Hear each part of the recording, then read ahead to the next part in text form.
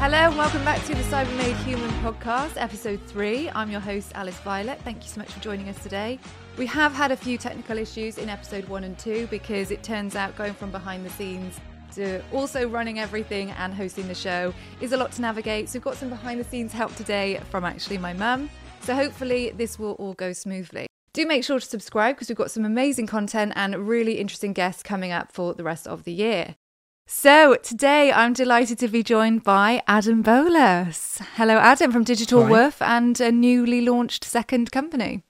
Yeah, in Cinto. Yeah. No, it's exciting stuff. Thanks for having me. You're very welcome. So we've known each other, now for about a year? It's been about a year. Yeah, bless you. But it's went quick. It's gone quick. Really quickly. Yes. And lots has changed actually over that year for both of us, I would say. Yeah, I was a lot more immature when I met you. You were. A lot of growth. Yeah. Yeah. No, but it's been a lot of learning and a lot of fun times as well. Yes. So it's good. So you work with child safety primarily online. So you work with schools and also parents, but also with children themselves. And we'll get into exactly what your business does a bit later on.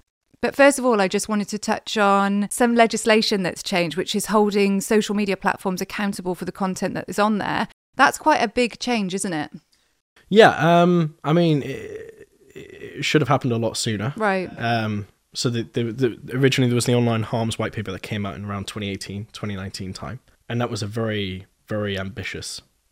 What was it called? Harms white paper? The online harms white right, paper. okay. It was really ambitious. They were looking to go so far as to prosecute directors personally of these sorts of companies if they didn't actually act on online harm. But there was a lot of scope that needs to be defined and everything. And after, COVID happened and then, Ukraine kicking off as well.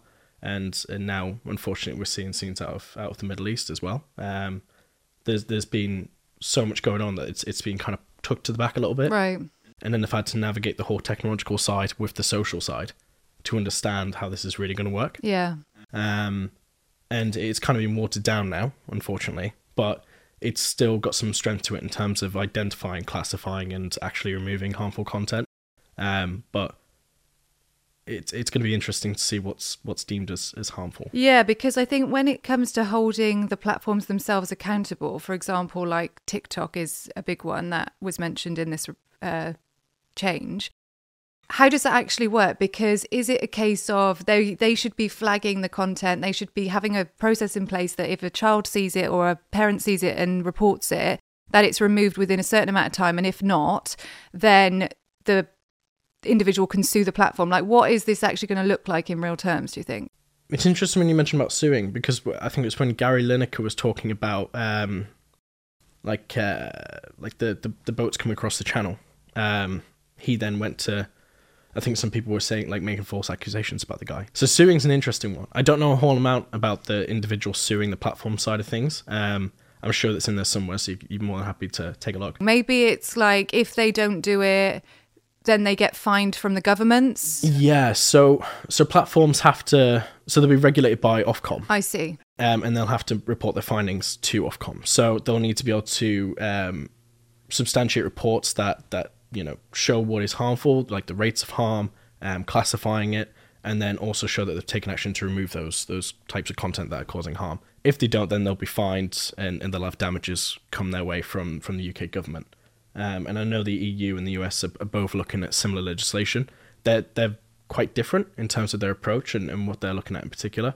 So on the subject of TikTok, I know that it's had a lot of heat and a lot of kind of criticism for the amount of data that it hoovers up of users. It surprises me because with the kind of Cambridge Analytica scandal with Facebook, which is now Meta, and all these kind of stories that have happened historically, why is the focus now on TikTok being worse than the other platforms? Well, we've got flaring tensions between the West and the East in terms of, geopolitics and economics and technology and who's going to be dominant in that area. It's really interesting stuff. But, X, formerly Twitter, got a lot of flack when it, was purchased by Elon Musk and it decided to go and do its thing where it changed how it works. And that's in the same kind of limelight as TikTok now, which is interesting because it's you've got a lot of different perspectives and players around the game. But I remember when I was growing up, I hated Facebook just as much as I I am not a fan of the way TikTok operates with its data.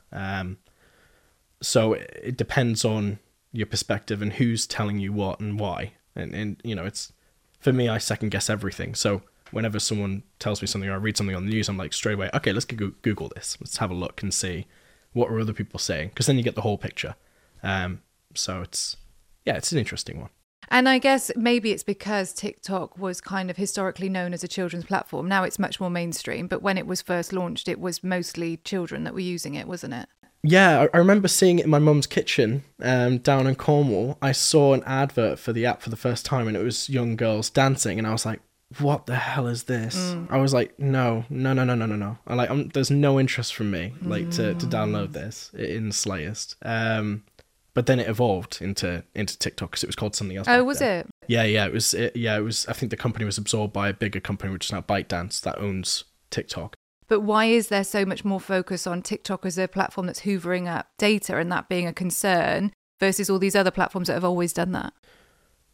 So it's a multitude of factors in terms of, I'd say the two primary factors in this is the economic factor and the data factor. So, you know, if I ran TikTok, I could paint a picture of everybody that uses it, because the data collection is so precise and it's so intricate. And it's bloody well impressive how they do it. But they take, you know, not just like, you know, how long you sit looking at a reel or how many times you look at the reel, but then like how quickly are you using your keystrokes in and outside of the app? Like how quickly do you type? What are you typing? And so it's also tracking your data beyond using TikTok. So in the terms and conditions, perhaps that's what people are worried about, is that it's actually that when you're not even using TikTok, it's tracking your banking data, your search history, your location. I mean, yeah, they all kind of do it. But as I said before, it depends on the side of the line you're on. Right. So, you know, if you live in Britain, it's very different to living in China. There's a very different culture. It's a very different society. It's also a very different theology and ideology. Do they even have TikTok in China? Yeah, of course they do. They don't have Facebook or Twitter? No, because it's Western.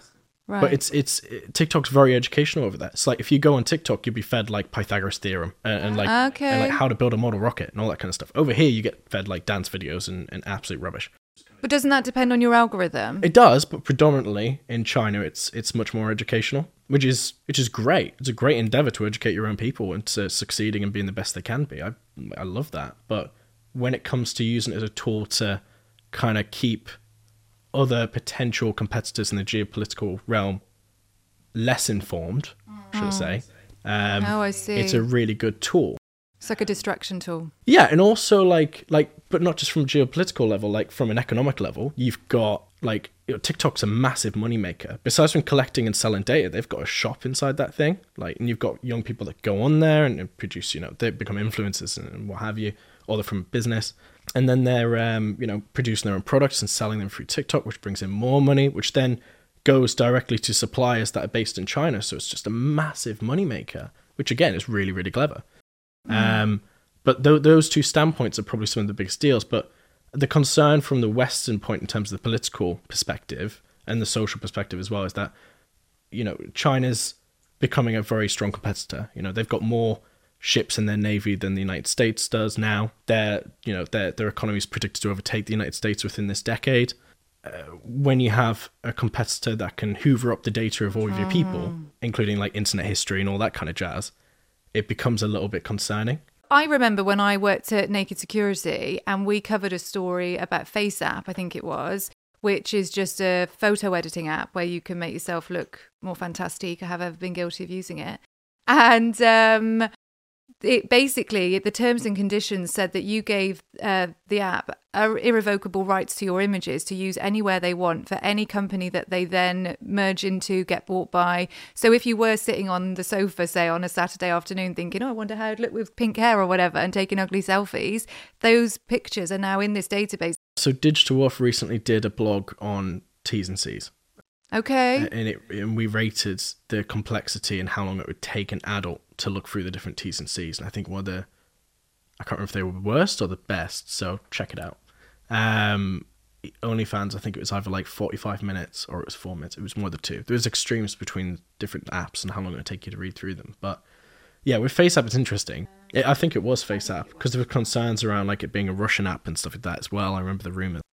So I just checked and it was FaceApp, and that was back in 2019, but it was saying that basically you grant them complete irrevocable access to your images that you take or alter. And also I wonder whether a lot of that data, some of the reason that companies like that might be taking it is so that they can actually use that to feed their AI. You obviously need loads of pictures of faces to be able to build AI. So that would be a way of accumulating loads of data. Yes, it's because it's constantly relearning, right? It's like having a puppy and you train it to play fetch, and then you have a machine throw the ball for you and pick it up from the puppy. So you just kind of automate it and it keeps going. And then eventually that puppy's going to be like Olympic level fetch, champion. But yeah, so with us, like, we collect data in terms of our AI to constantly learn as it goes, because with language, it's complicated because it's people, and people change and cultures change and societies change. So it has to keep learning as it goes. In terms of, like, because we touched on FaceApp. Yeah. And, like, in terms of data collection, like, when GPT came out, everyone was like, oh my God, this is going to save me so much time. It's great. I'm going to run all my confidential information through this thing so it can write me stuff quickly. But it's not the input that they own, it's the output they own, because they built it for you. So it's like, if I go to you and I'm like, oh, Alice, can you make me this amazing podcast because I know you're really good at it? Thank you. Obviously. Until I pay you, or if there's a contract in place that says, like, once I pay you, I have the IP. You own it because you produced it, right? It's the same with them. They've produced it, so they own it. They're not going to, like, come after you and sue you if you put it on your website, but they can use it to then retrain their model to make it better. That's interesting, though, because, like, with the Adobe Creative Cloud, for example, like this podcast, I've recorded it on here. I'm using their software to record it, but I'm going to edit it and I own that intellectual property. That is my podcast. Or if, for example, I took a photo and I edit it in Photoshop, that is still mine. So why is that not the case with GPT? Because that's their individual terms of service. Right. So like with Adobe, I'm presuming it's different. I've never used the software and I remember the T's and C's. So I never used Adobe? Well, I use XD. Which is apparently lame because Figma's the cool kid in town. But I don't really use Adobe, so I don't know, fine. To be honest. Fine. Yeah, sorry to break your heart. But Bard was really interesting, Google's Bard. What's Google's Bard then? I don't know that. It's their GPT.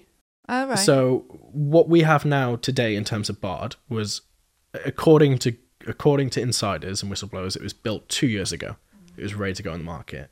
But there was concerns around its safety, so they didn't do it. But then GPT came out, and Google, obviously as the search engine giant of the world, was like, we kind of need to do this now because we've been forced to, because our competitors opened up something that's absolutely amazing. So they released it. And in terms of, like, quality assurance, I think it was last week or the week before, there was some tweets came out on X that showed that people's conversations with Bard were being shared. So with GPT, you can share a conversation to a colleague or a friend or something and be like, okay, this is what I've had. This was really useful. Here you go. It will save you a ton of time.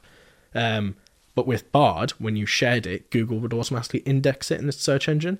If you were alone at home and you had a down night and you thought, I'm going to tell Bard to be a little therapist for a second. Right. And I were like, I'm having a really tough time with this. What do you recommend so I can feel a little bit better? Or how should I approach this so I can be a bit more mindful about it? That conversation would then be indexed on Google. So they fixed that really quickly when everyone found out. Oh, okay, fine. Yeah, they fixed it. I mean, something that I want to do a whole episode on, but we can touch on very briefly now, is about intellectual property rights with AI. Because something that I think is being completely overlooked, which is very similar to what we've seen with cybersecurity, is that employees don't really think about the implications of what they're doing. They sort of think, oh, that's for someone else to think about. And there hasn't really been a conversation about, if I worked in marketing, for example, and I decide that I've got a presentation on Friday which I haven't prepared for, and I think, oh god, let me just put it into ChatGPT and ask them to make me a presentation. If I put in, like, private client data, for example, so these are their financial predictions for the next year, is that client's private data now in the data set which is feeding the AI? Probably. And I just feel like this isn't being discussed in kind of what the implication is of what you're feeding into these engines. And I know that some of them are private environments where you'd put your data in there and that's owned by your company, and whatever comes out is owned by your company. But they'd cost a lot of money, and there'd be a whole induction process to that. Whereas someone privately downloading ChatGPT or using the free version of it isn't necessarily checking with their manager, am I uploading private data to the public sphere, basically? Yeah, basically. Well, the thing is, like, the mainstream conversation's wrong in this sense. you go on the news or on social media, it's like, oh my god, Terminator's just around the corner, GPT's going to kill me because I told it, to get lost, and put it politely. But it should be around the more intricate side of it. When you said about IP, it's kind of like cybersecurity. It's going to be a really boring topic for employees to discuss. Not boring. For but for like your average social media manager or something like that, they're not going to be like, I hate two-factor authentication personally, but it's invaluable. It's intrinsic to what you do, because without it, you're kind of setting yourself up to be destroyed. So when it comes to like intellectual property, it depends on the use case and the person as well, and the business. But if I had an employee that was feeding confidential code that was developed for our AI into GPT, I don't think I'd be super happy. No, but there's not any conversation about that. No. And I think obviously the solution is education and people knowing about it. But I don't even think employers necessarily know whether this is an issue yet. Well, no, because when GPT came out, like there was a lot of it, like I heard it from everyone. Every employer was like, "Oh, we should use AI. We should use AI in some way. We don't know how. We don't know how it works, and we don't know why, but we should use it because it's a buzzword." But the thing is, if like GPT, everyone knows kind of what it is now. But business owners. So for anyone who doesn't know, Yes. who's watching this show, can you just explain ChatGPT? Yeah, so it's like the best assistant you could ever have. Like it's essentially like a really good assistant. Not being technical about it, like you can ask it anything, and it's meant to leverage the best of humanity to find you the most appropriate answer based on what you're wanting. Like, so if it was like, I've got a lettuce and some cheese and a bit of ham in my fridge, but I've got no bread, what can I have like to eat? It will try and find you a recipe based on that. To something like, I need to write a code out for this website, can you do it? And it's like, yeah, sure. And it'll just do it for you in no time. So that's how it works. But but business owners are prizing efficiency and speed and quality output, which fair play, you should, over IP privacy, which when it comes to like dealing with, your secret, let's put it in the case of like, you're building an app, your secret little baby that you love to bits that you don't want anyone else to steal from you, because you wouldn't just hand it to your mate if he's a brilliant guy but you don't know him. That's where it gets a bit lost. This is the thing. There's so much potential here. Like, there's so many ways that you can use it for your benefit, but there's so many considerations that need to happen as well. Like, I think the problem is that it's using a data set of existing content on Google, for example, to feed the answer that it gives you based on what's in your fridge. And if 70 people put in some rubbish, poisonous recipe, it might actually present that to you because that's data that's in it. It doesn't discern what's accurate, what's correct, what's healthy. That's the problem. It doesn't have all those things. But we need to change direction, I'm afraid, because this isn't the episode on AI. So it'd be really good for our listeners, for anyone who's not familiar with you yet, to just have a little bit of information about your business. Yeah, so what I do is I run in Cinto. So it's an AI-based company that's designed to interpret language and harmful content. So essentially what it does is it will take a web page or an email or a Slack message or whatever, and it'll look at the sentence and the meaning behind it. So if you have something like, you're an aubergine emoji, go and knife emoji, arm emoji, it'll interpret that as, you're a penis, go and, hurt yourself. Thanks for that example. It's okay. It's a really clicky one. So it's designed to interpret hidden meanings. So in comparison to like a keyword filter, where it's like looking for the obvious ones, which I'm not going to say, it's designed to go a step further to really understand it. Because then if you've got a child or a vulnerable person, or just an adult in a vulnerable position, they're having a tough time, and they see something online that's just the trigger to set them over the edge and do something silly to hurt themselves, we can detect that in real time and then prevent the access to it. So you can prevent access to it on social media apps? Yeah, so like if TikTok really loved me and came over and said, hey, Adam, would love to use Cinto. Oh, I see. So the platforms themselves would have to create it. Yeah, yeah. Okay. So like a school could plug it into the network and use it, and it would just go. Or a workplace could put a Slack plugin into their workspace, and it will just go as well. Okay, and then Digital Worth, which I love. Talk us through that. Yeah, so it's a CIC. Which is, we don't do acronyms. Sorry, my bad. Community interest company. So it's a hybrid between a charity and a business, like 75% charity. So the majority of the profits have to go back into the community. They have to benefit people that are using it, and it has to do good. That's the whole premise of it. There's a lot more regulation to ensure that companies like that are actually doing what they said they're going to do, which is great. But Digital Wolf is mainly around education, but it's designed to make it accessible. So instead of you getting like a A4 piece of paper that says, do and do not do all this stuff, like don't send nudes online, that kind of basic stuff.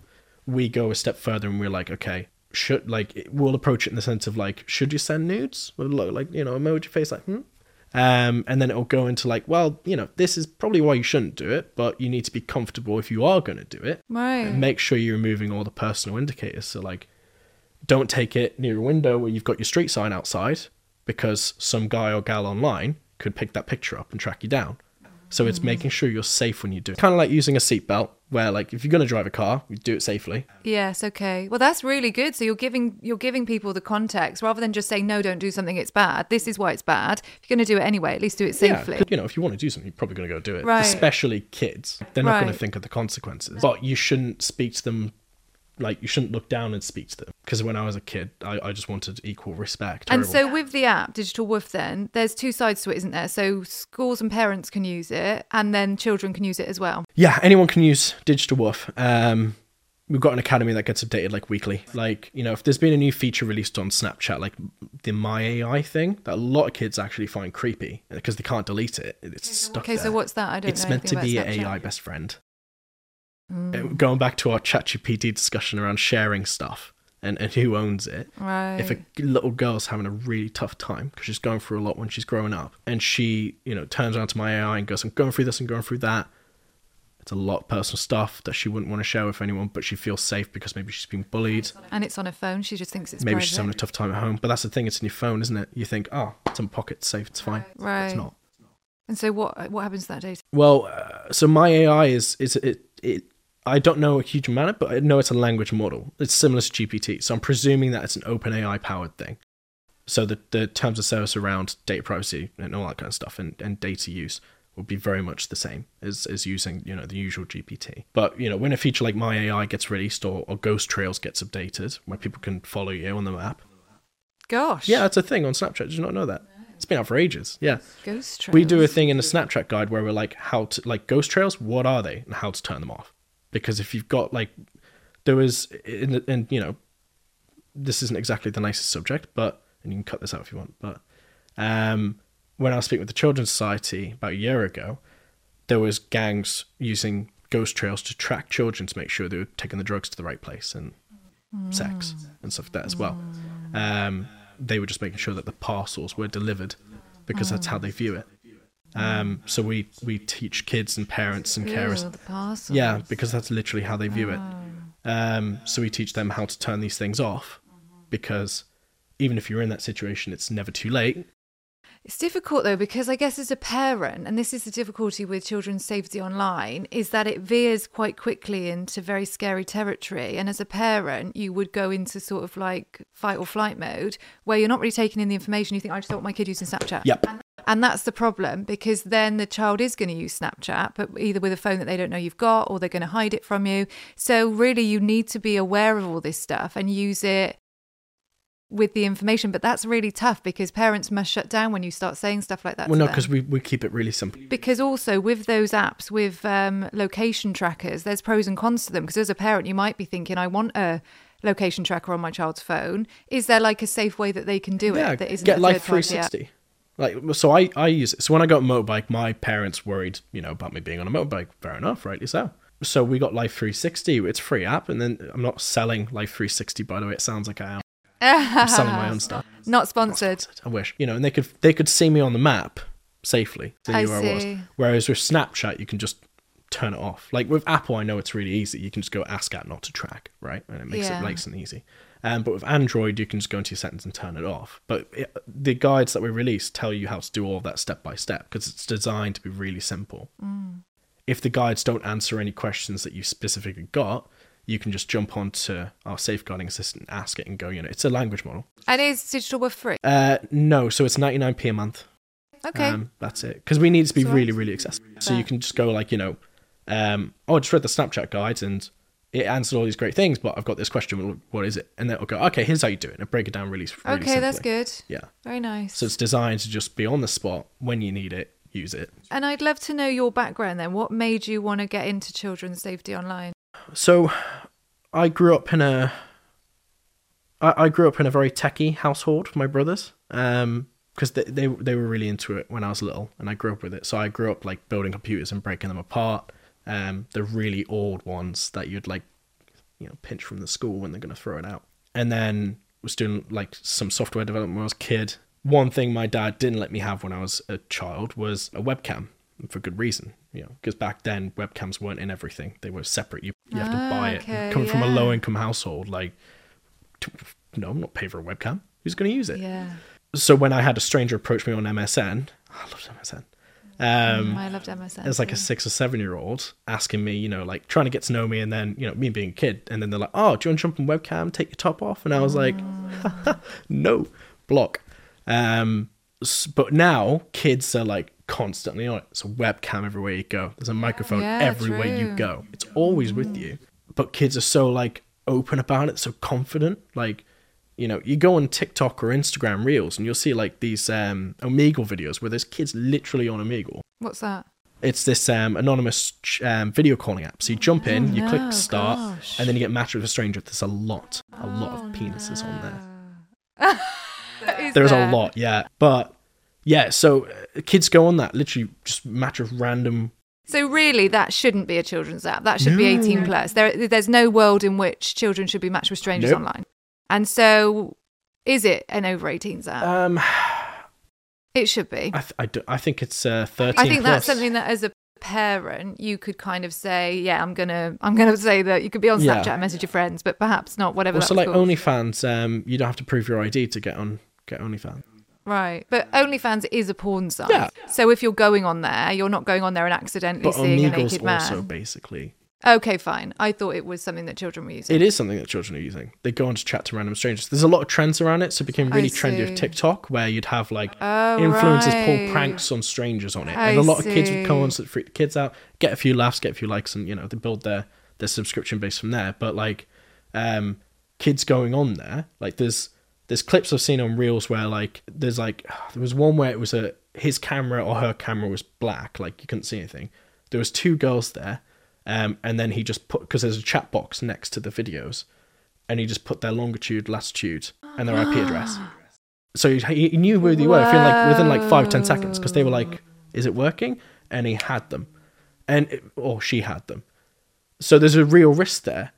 So why is that then? So in a lot of apps, like on Facebook and with WhatsApp and stuff, everything's encrypted. And so unless I literally shared my location with you, if I sent an image with you, for example, the metadata would be removed. On this app then, just by logging on, you can see my geolocation. Yeah, because they just track you down.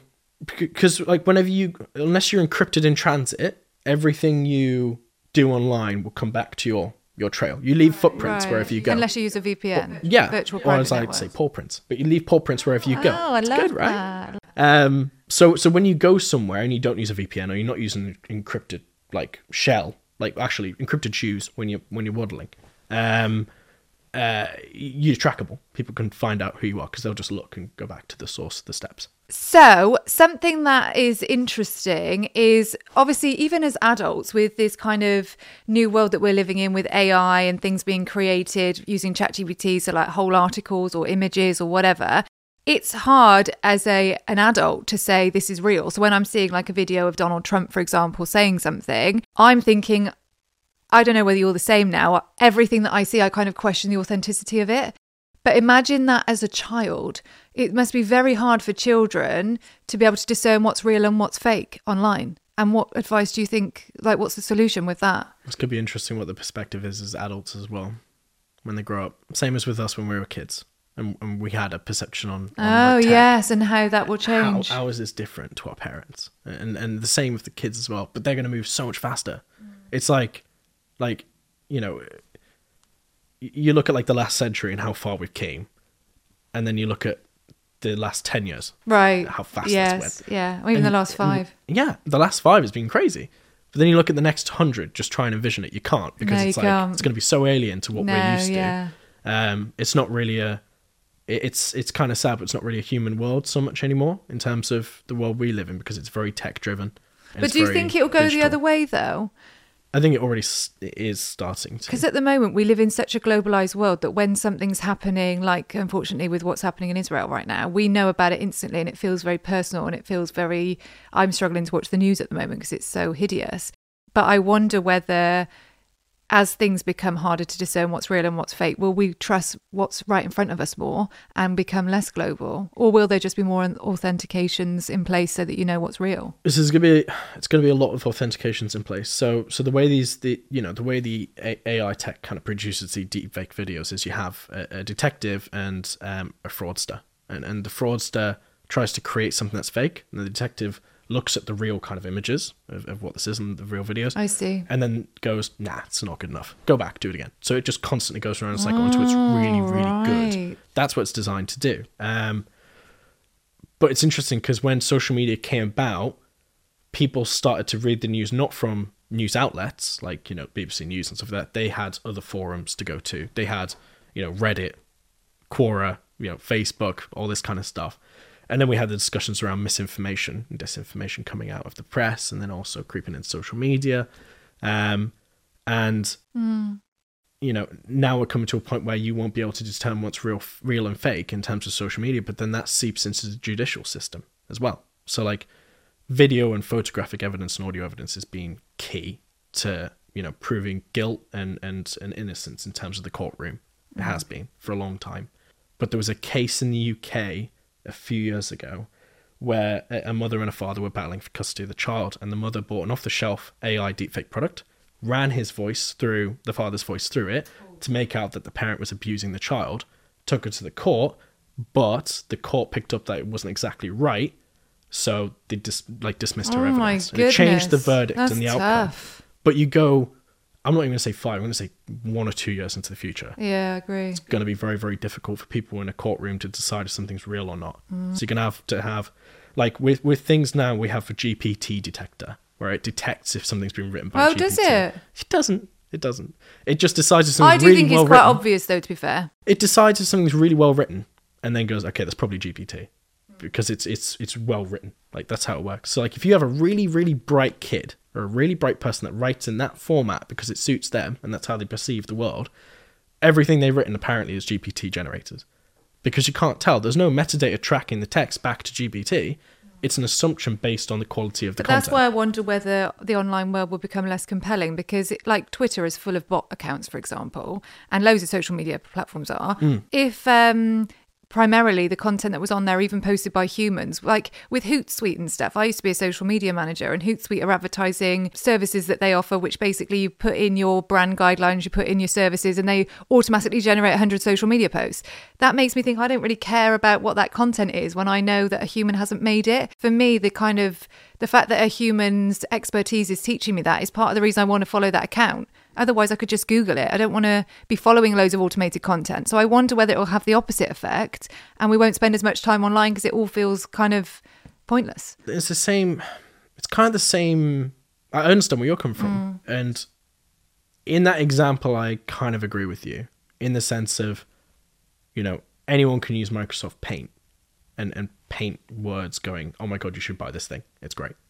But then someone else found Adobe and they were like, that's going to make it look way better, so I'm going to use that now. It's going to happen again. But it's not about quality necessarily. Like, I see what you mean, but it's more about the fact that a human hasn't been involved in the process. The fact that it's automatic is my issue. Even if it looked like it had been made by a human and it was done in Paint, because that was your branding, I'd be disappointed to then learn that a computer had done it and no human had any interaction with it and it was just shoved on, pre-scheduled on Instagram. It just makes me think I'm looking at loads of filler content when the point of social media is human interaction. It's interesting because everything you do on social media is driven by a computer doing its thing to get you to do something. Well, it's driven by algorithms in terms of what it's presenting me with. But for example, like I love books, for example. So if I'm following authors or poets on Instagram and then I'm being shown more poets or cat videos, is also quite a prominent algorithm for me. Dogs are better, but okay. No, you didn't just say that on the Cybermade Human podcast. True, there's a really cute puppy That'll be outside, cut out, so, absolutely cut out. That's rude. Although that's presenting me with content and all of that's automatic, a human being has thought that cat video was adorable, filmed it, uploaded it, and I've manually interacted with it. If all of that bit wasn't real, what's the point? But then, okay, so let's look at it this way. Your podcast, Fabulous podcast. Your first kind of fans, the people who are following you, they're people who you've met and you've shared this with them personally. You've built a relationship and you went, I'm doing this thing, you know, love for you to check it out. And then they love it because they've seen it. I think it's the same thing. So like when I come across an ad on Instagram or something and, you know, it's got like two likes on it and no comments, I'm just like, well, obviously this is going to be a really bad product because no one's peer reviewed it. No one's went, right, this is amazing, you should check it out. Look at my review on Trustpilot. For me, when I'm a buyer, I look at something and I go straight to the reviews because I'm going to spend money and my time, because time is something you can't get back. I'm going to make sure I'm spending it wisely. So I'll look at reviews on Google and stuff like that to make sure it's actually what. Well, actually, that's a good example because with like Trustpilot, for example, they do make you authenticate that you are a customer. Whereas, so that must be what is going to happen in the future, is to be able to discern that it is actually a human. There will be that kind of process in place. There's going to be a lot more human interaction in terms of this stuff to verify things. So like right now we live in a very like quick, automated, pop, pop, pop. You know, you get content come in, great, drown my brain. But now we're seeing, you know, from COVID, one of the big benefits that came out of COVID was mental health, was people actually turning around to someone else and going, are you okay, mate? Let's go for a drink and have a chat. And that's like the best cure in the world. When I had a low time, it got me through it. So when it comes to things like, you know, as kind of clinical as seeing an ad and buying a product, it's going to be the same premise. Like for most people, they're going to ask someone else and going to go, have you heard about this? The thing is, though, you're right. Like when you say things move really quickly now, they really do. Like if I'm Googling something, for example, if I was chatting to a friend and I was saying, oh, what's the capital of this country? I would Google it, type it in, and I wouldn't even necessarily click on the first link. I'd just see what came up and say, oh, it's this one. Like I remember doing a quiz with my sister in Australia, and we were doing that all the way through. We're like, oh, I wonder what the answer is. And we weren't actually verifying that our answer was correct. We had it in a millisecond and then we moved on. And so I do think, you know, we're in this world of convenience. I think it's going to have to be an external validation thing that happens, verification. We're not going to do it because we're lazy. Well, it's the same thing with GPT, right? I'm guilty. I use it all the time. Yeah. I'll turn around and go, what's the capital of Sri Lanka? Capital Sri Lanka. I ain't got a clue. I'll go on GPT and I'll just go, what's capital Sri Lanka? And it'll tell me and I'm like, great. I take it as gospel. Right. That is the truth. Yeah. Right? In that moment, I'm like, oh, yeah, there you go, mate. If it's something more intrinsic that I need to validate the truth, then I'll take a different approach. Yeah, but also like with that example, with us just needing to Google the capital of a country, imagine if it's kind of like clickbaity type content. Like a huge amount of what we see is scaremongering, it's anger inducing, it's attention. It wants a reaction because it wants you to be looking at it and getting obsessed with the content. And so if you're instantly sharing a video that you see of Donald Trump declaring war or something, without checking whether that's, you know, it's gone viral before you've even realised that it's real. But emotion plays into your decision, right? Yeah. We're humans, we're emotional, it's what we do. Everything's driven by emotion in some aspect. So like, if you hate Donald Trump, you're going to be more likely to go, share, because I hate that guy.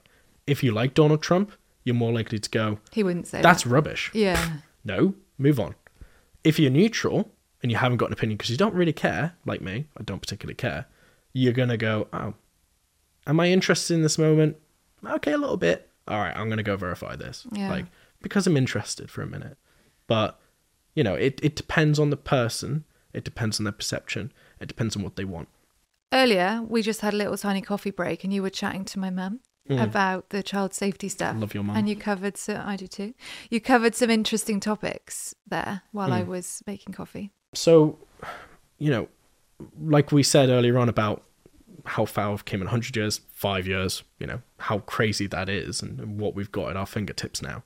The education hasn't caught up in terms of its approach, like, because technology has fundamentally changed our society and changed our culture. And that's just, you know, kind of mind-boggling, but it's changed our perception of the world and how we operate and how we communicate. But the language around online safety is still really boring. It's like chicken without any seasoning. It's just plain. So, you know, for us, like, we're really keen on evolving it and changing it all the time. So it keeps pace. It needs to be trendy learning in a way to get that person's attention for a split second, because we live in an attention economy now. And one thing that we've covered in, you know, our educational stuff, but a piece that's really important when it comes to the fast-paced world and stuff is attention spans. So like the more short-form content you digest, the shorter your attention span becomes. The weaker your brain becomes at absorbing and remembering long-term and short-term memory. So they did an experiment with some kids, and they put them in a room with about 3 minutes worth of reels, and they were like, haha, happy, dopamine hit, attention on it, great, love the content. Put them into a room with something that their interests were perfectly aligned with the content, same as the reels, but it was a 3 minute long straight video. My God, the brain lit up. It was so stressed because it's having to work overtime to keep pace because they're having to remember a plot line in the story. All the bits carry on throughout that 3 minutes straight, whereas the other one was 7 to 15 seconds, story. Mm-hmm. So the brain was having to work extra because the muscle isn't used enough in terms of keeping pace and remembering stuff. So it's interesting how that works, but with that we need to be trendy in our educational content, because we're advising and trying to help people shape their brains so they don't get to that point, because you can reverse it, you can fix it, but to access those people we have to be on their level in terms of the brain health to get them to that point. So training needs to be more interesting. I totally agree. And I think cybersecurity is the same with that. One of the issues with cybersecurity is the language. And that probably is going to be similar with AI, although I do think it's seen as a more exciting topic than cybersecurity.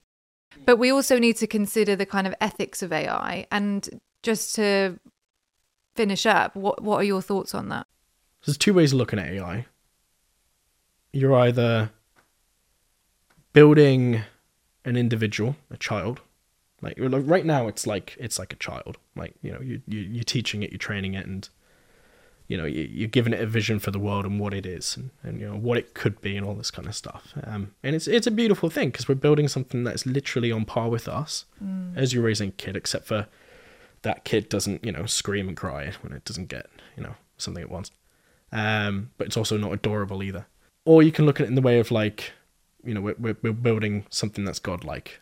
Like if it's this one singular system or entity that hooks into everything and it's going to make life super bloody convenient and like easy, fantastic. But it needs to be, you know, some people turn their noses up at it. Some people are really, really driven by it. But, you know, EDI, equality, diversity, inclusion, it needs to be a centerpiece. If you know, let's look at the imperial past of Europe, like, you know, countries go to a foreign country and say Africa, India, or South America or stuff like that.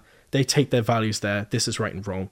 That's it. And then the native people would learn that, and that becomes part of their culture, and they assimilate that, and then they live that life, and then their, you know, descendants still go the same way.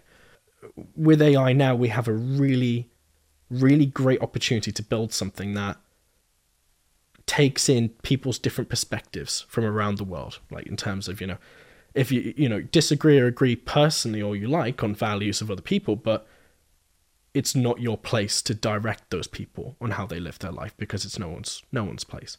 So yeah, so if we take the example of, you know, a very traditional Catholic family and then a very liberal, you know, agnostic or atheist family, their values and traditions and what they perceive as right and wrong will be very contrasting to each other. Some aspects will be quite similar, but overall very different lifestyles. So if we're going to have an AI solution that serves both audiences, it needs to be adaptable to both. It needs to be able to encompass both perspectives and value them both the same without harming themselves or getting them to harm each other. But I think that's the difficulty of the world that we live in at the moment. We live in such a polarized society where people can't see each other's perspective. We've got the extreme left, the extreme right, and I do think social media platforms are massively making that the case. And you're right, with AI, people are going to be kicking off and saying, you know, my child's being fed really conservative propaganda, and someone else is going to say this kind of LGBT friendly vegan is too much. And so like you've got people, as you say, with completely different perspectives on what they're happy with their children's being fed. And I don't think we're at a place where people can just accept other people's lifestyles right now. No. I wonder whether we're going to get to a kind of explosion point because it's so polarized right now, and then we're going to settle back down again, because it does feel so like kettle's boiling, right? Yeah. One shoe size doesn't fit all. No. It's going to be it's a lovely but pipe dream to have one AI that fits all. Right. That, kind of encompasses. It's possible if you have the right people behind it and enough money to do it. Great, but and these data scientists that sit in these rooms that go through the research that train these models, I would say hands down, probably 99% of them are in it for the right reasons. They genuinely think this is going to change the world and make the world a better place, and I bloody well hope it does. I think it will. I think it already has. I think AI is something that's got pros and cons. But from your perspective, yes. Right. However, you go to... So there's a study came out on ChatGPT, the first official study on its perspective in terms of political leanings. And it was a UK-based study, and they found that it leaned slightly left. Okay. So it would be in favour of Labour, it'd be in favour of Joe Biden as president and all that kind of stuff. So from a conservative values side, if you're a conservative person, you turn around and go, well, that's harmful to society because it doesn't include my views equally to yours. So you'd see it as harmful, so it's not good in that sense. That's deemed as harmful to that person. Now, if they've got kids and that child's using that platform like GPT, and they've read in the news that that's not good of me, not good for my child, then from their angle, it's harming their values and their child. Okay. And that's a problem because it's, again, one shoe size is not going to fit all. So with any parents that are listening to this or people who are concerned about what children are looking at online, what one piece of advice would you give them other than download Digital Worth? Get learning. Keep looking at different perspectives. Like, whether you disagree with it or not, you've got to kind of remove, like these days especially, you have to remove the emotional bias that we all intrinsically have and look at something from multiple angles. Like, it's difficult because we're constantly fed stuff real quick and, like you said, convenience. And also the news is quite scary and quite negative. So if I was a parent, what sources would I be looking at to be learning? It depends on your value structure. It depends on what you want to know. Okay, so just look at a broad range of... Yeah, because I'm not right, but from my perspective, I'm also not wrong. So, from a mum's perspective, like my mum, she'll sit down in the evening with a dog and a partner and she'll put on BBC Southwest and she gets the news from there. I personally am like, well, it's not my cup of tea. I'd rather go on GPT and use... Really? Wow, is that where you get your news? Well, I leverage it, but then I'll use social media... not social media, like search engines to go and browse and find out things. Like, if I want to know what's going on in China, I'll go to Google, I'll click on the news tab and I type in China. And then I'll go through 10 pages worth of different stories from multiple sources like Al Jazeera, BBC, Sky News, NBC, and you get the full picture because they're all, in some manner, biased in their own way because they all have a perspective on something. So I get the full picture. It doesn't affect me personally because, someone's going to drop a bomb. It's kind of going to happen. But I'm interested. So, to wrap up, I always ask my guests to recommend something to our listeners. So it doesn't have to be cyber related. It can be something that you've been to see, something that you're reading, watching, listening to. I mean, I'm a big nature lover, but a book I'd recommend is The Brain by David Eagleman. Okay. Really interesting read. I couldn't put it down. It explores a lot about the mindset and perspective and how far you can go to make someone numb to what you consider to be absolutely abhorrent. It's very interesting. Oh, interesting. It's very interesting. Well, my recommendation this month is an artist called Sahila Sokanvari, who I saw at the Literature Festival. She's an Iranian artist who was formerly a scientist, and she always wanted to be an artist. And I went to the most amazing talk by her where she talked about women's history in Iran and about kind of compulsory veiling and then compulsory Western outfits and now back to compulsory veiling with the kind of political landscape that's happening right now with women cutting their hair off and things and the awful things that are happening there. But it was hugely educational. I felt like I didn't know so much about the history of Iran and women, and she presents this through her artwork. So really gorgeous images of celebrities from Iran. And it was just such an amazing story, and I want to promote her. So anyone who's interested in that, I would really recommend checking her out. She's a very interesting person. But thank you so much for joining me today, Adam. Cheers for having me. You're very welcome. And thanks for listening, guys. So yeah, do remember to subscribe. We've got some amazing guests coming up. And thank you for listening. Bye.